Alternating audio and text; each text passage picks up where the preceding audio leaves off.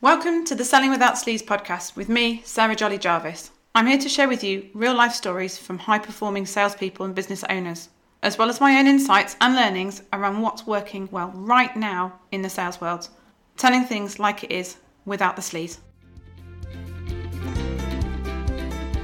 Hello and welcome to today's podcast. I'm your host, Sarah Jolly Jarvis, and today we are talking around standing out from the crowd. So yeah, your marketplaces can be super crowded, especially this time of year. How do you stand out? How do you make yourself different? How do you make yourself heard? Before we get started though, I'm going to do a super quick update for you on what is happening at Selling Without Sleaze HQ. So we are making revamps to the funnel so we can get our figures where we want them to be. Yeah, it's been a bit of a it's been a bit of a slog. It's been a bit of hard work, actually. Lots of revamping and lots of changes going on. It's the funnel offering is still going to be based around the book, but it's a lot more around the bonuses, and there's a lot more focus gone into getting those bonuses where we want them to be to help with that page conversion. And then obviously attracting that ideal customer to start off with. So it's being specific over what we are offering to make sure that the people coming through, booking calls and coming on to the programs are people who are the right sort of people that I can have an impact with. It's gone way beyond just the book. It's focusing on that, supporting that customer and their customer journey to get to know us, like us, trust us, so they are in a position to buy from us. Obviously not everybody. The aim of the funnel isn't to get everybody converting. It would be wonderful if you did, but that's just not how it works. It's a funnel. It starts off with a high volume of people and ends up with a smaller volume. And so that's what we're working to. But we want those numbers to work, those numbers that feed in to work through and become paying clients and have those numbers working so that it makes sense. At the end of the day, Facebook ads, any sort of ads are expensive, and so you want to make sure that the numbers stack up and stack up for scaling, so that you would then look to, we're getting them through, we're getting that trickle. So what we want to do now is we know if we put in X, we get out Y, and when we're in that position, we need certain elements like the landing page to be converting a certain figure. So that's what we're working towards. We're not running ads therefore at the moment. So the book sales and leads and sales are sort of trickling in. But this time of year, it is super expensive to run ads. So that's why we've done this change now, was so that we can make the most of the time where things are more expensive. And to be honest, it's not a thing. It's not a Christmas thing. There's no point in putting that money behind that period of time if actually it makes no difference to you and actually doesn't. If anything, it provides it's more of a hindrance than a help to be onboarding people now, because of that Christmas break and people's focus on Christmas. So, it would be fine if you are out there and you've got a product or service that works well for Christmas gifting, then it makes sense to pay that increased price, because you might not get as much margin, but you will get more sales. When you are in a position where it's a product that wouldn't necessarily do better, in fact, it'll probably do worse over the Christmas period, then you are better off saving that resource. And so that's what we've done. So Christmas and Black Friday obviously really do push up. There's more people competing for that positioning on people's profiles, and that's what it comes down to. Is on the news feeds. Is the ads are slots, and people are bidding for those slots, so it obviously increases the price. I'm super excited that we have now finished the planning events. Not because I didn't enjoy them; they were amazing, and the feedback has been fantastic on it. I've really enjoyed it. As far as business focus is concerned, it was a nice thing to do. It worked well for our client base, worked well for my clients, but it's not where your fundamentals are, and so it was a great experience and something we will look to repeat next year.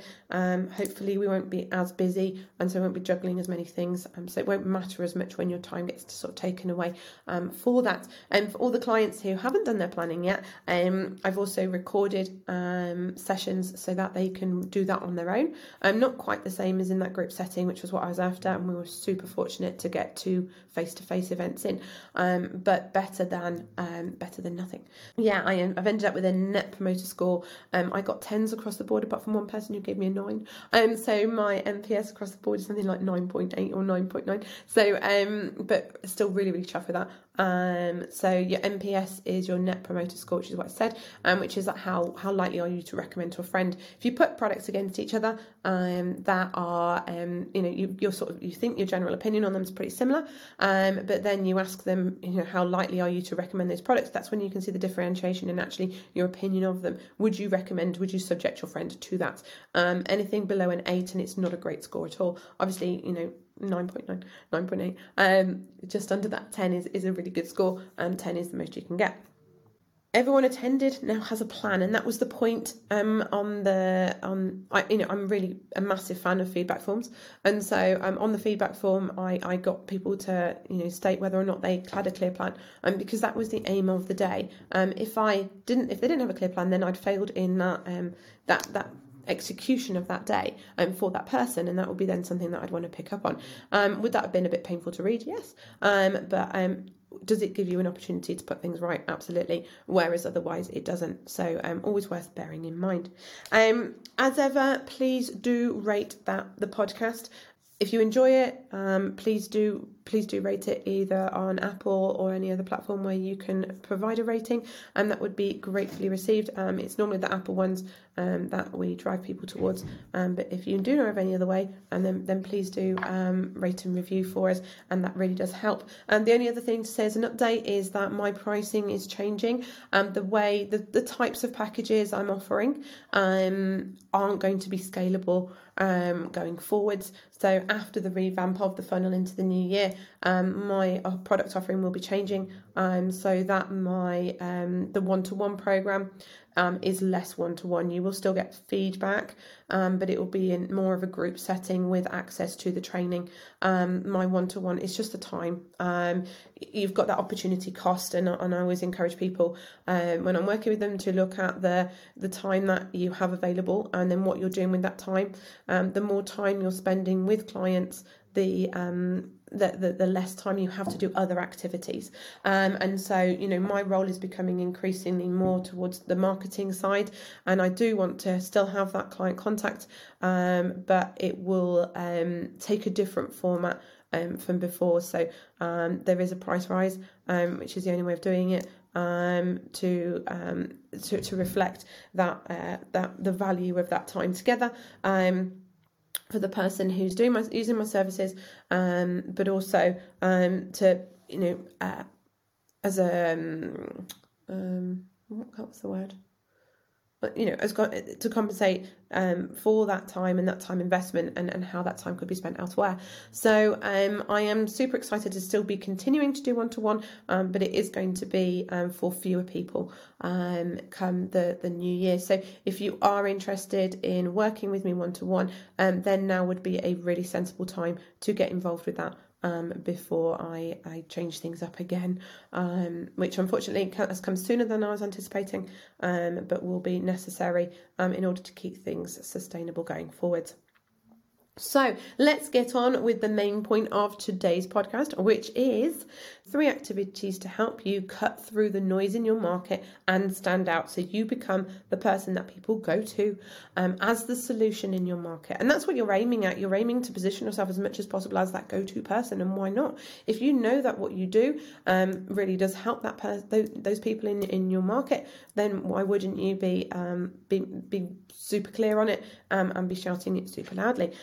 Which brings me on to my first action. So the first thing you can do to help you cut through that noise is to be microscopically super laser focused on your ideal customer. Okay, so laser focus as far as your messaging is concerned in that market.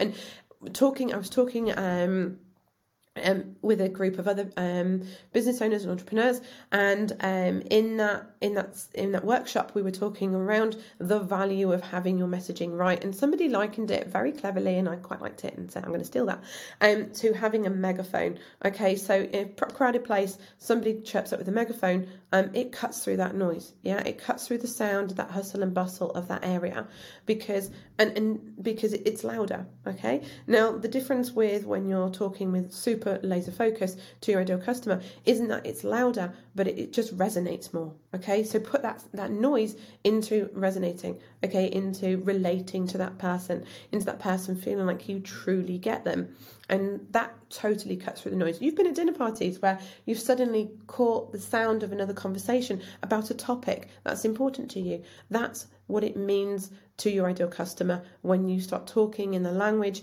about the scenarios that they are currently dealing with and you can help with. So, don't be afraid to get out that metaphorical megaphone and really focus in on who you want to work with. You can't work with everybody, and that's the thing I found within my business is you can't work with everybody. I can't get those results for everybody. I had a sales call earlier last week, and this person, I know I can't help them because their head is not in the right place and they are not focused. They won't plug their gaps in their skill sets. They aren't willing to take that time, resource and invest it in themselves.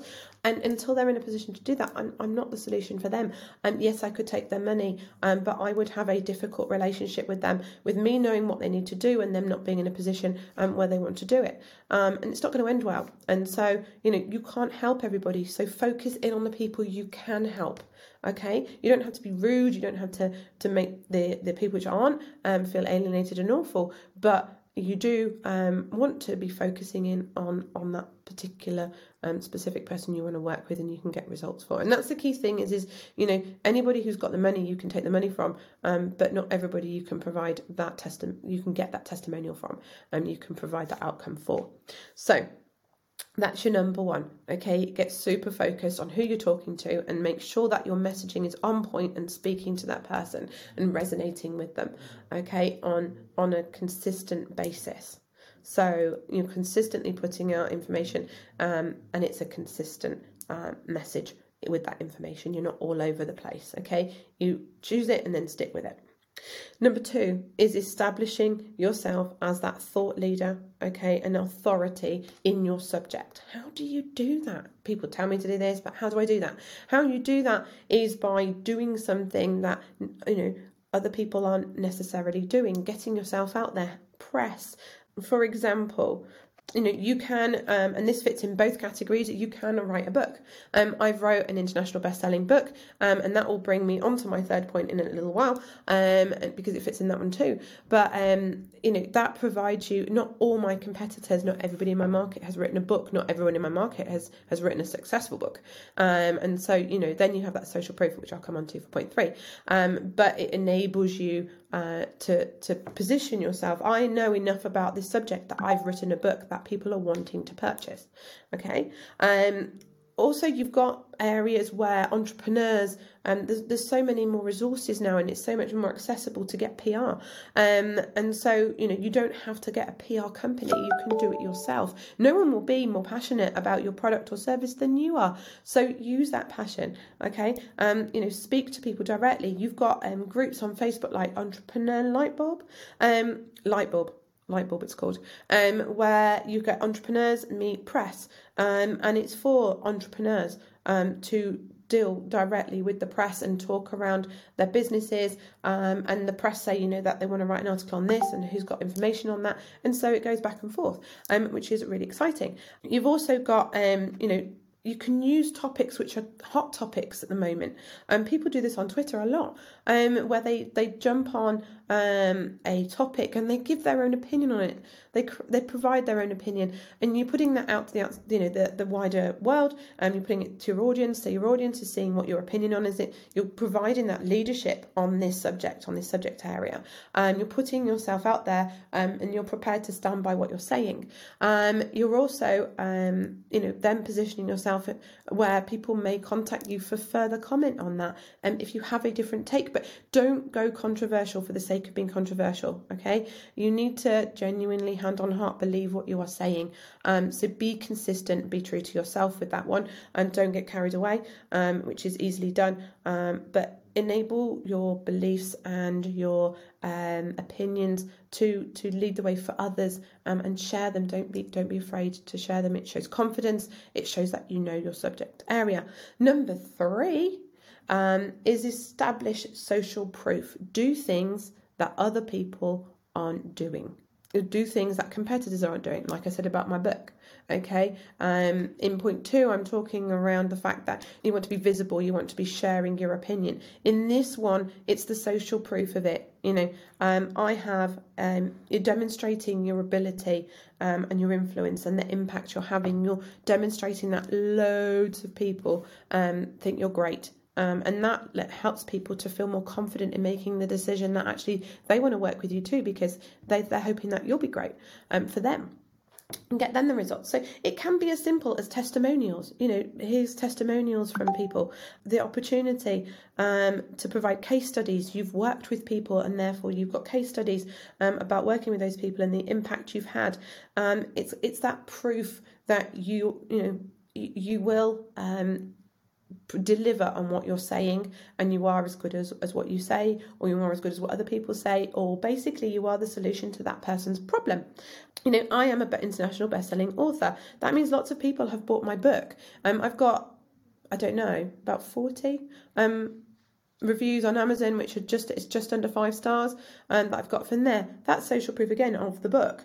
I'm a practitioner, guest lecturer at Aston University, which is a university I used to go to. It's one of the best business schools in the country, and I lecture on their sales training module. And so, that gives you an indication as to that the university rates me. Loads of people who read my book rate me. I've got my own podcast. I'm a speaker.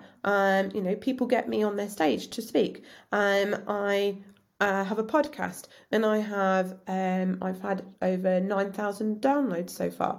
That means that you've had 9,000 separate listens to different episodes. They're not all my mum. Actually, she hasn't even listened to my podcast once. How rude. And then I've got testimonials and case studies. So I've got that real bank of evidence that actually backs up what I'm saying, which is, if you want to work with me and you're willing to take action on the plans that we make, then you will not only make your money back on the investment you make with me, but you will make more money. That helps strengthen that up. And what more could I do? You can always do more. However, there is a real strong case there of evidence to support that investment is worthwhile doing, and therefore people feel more confident coming on board, investing in me and getting that outcome.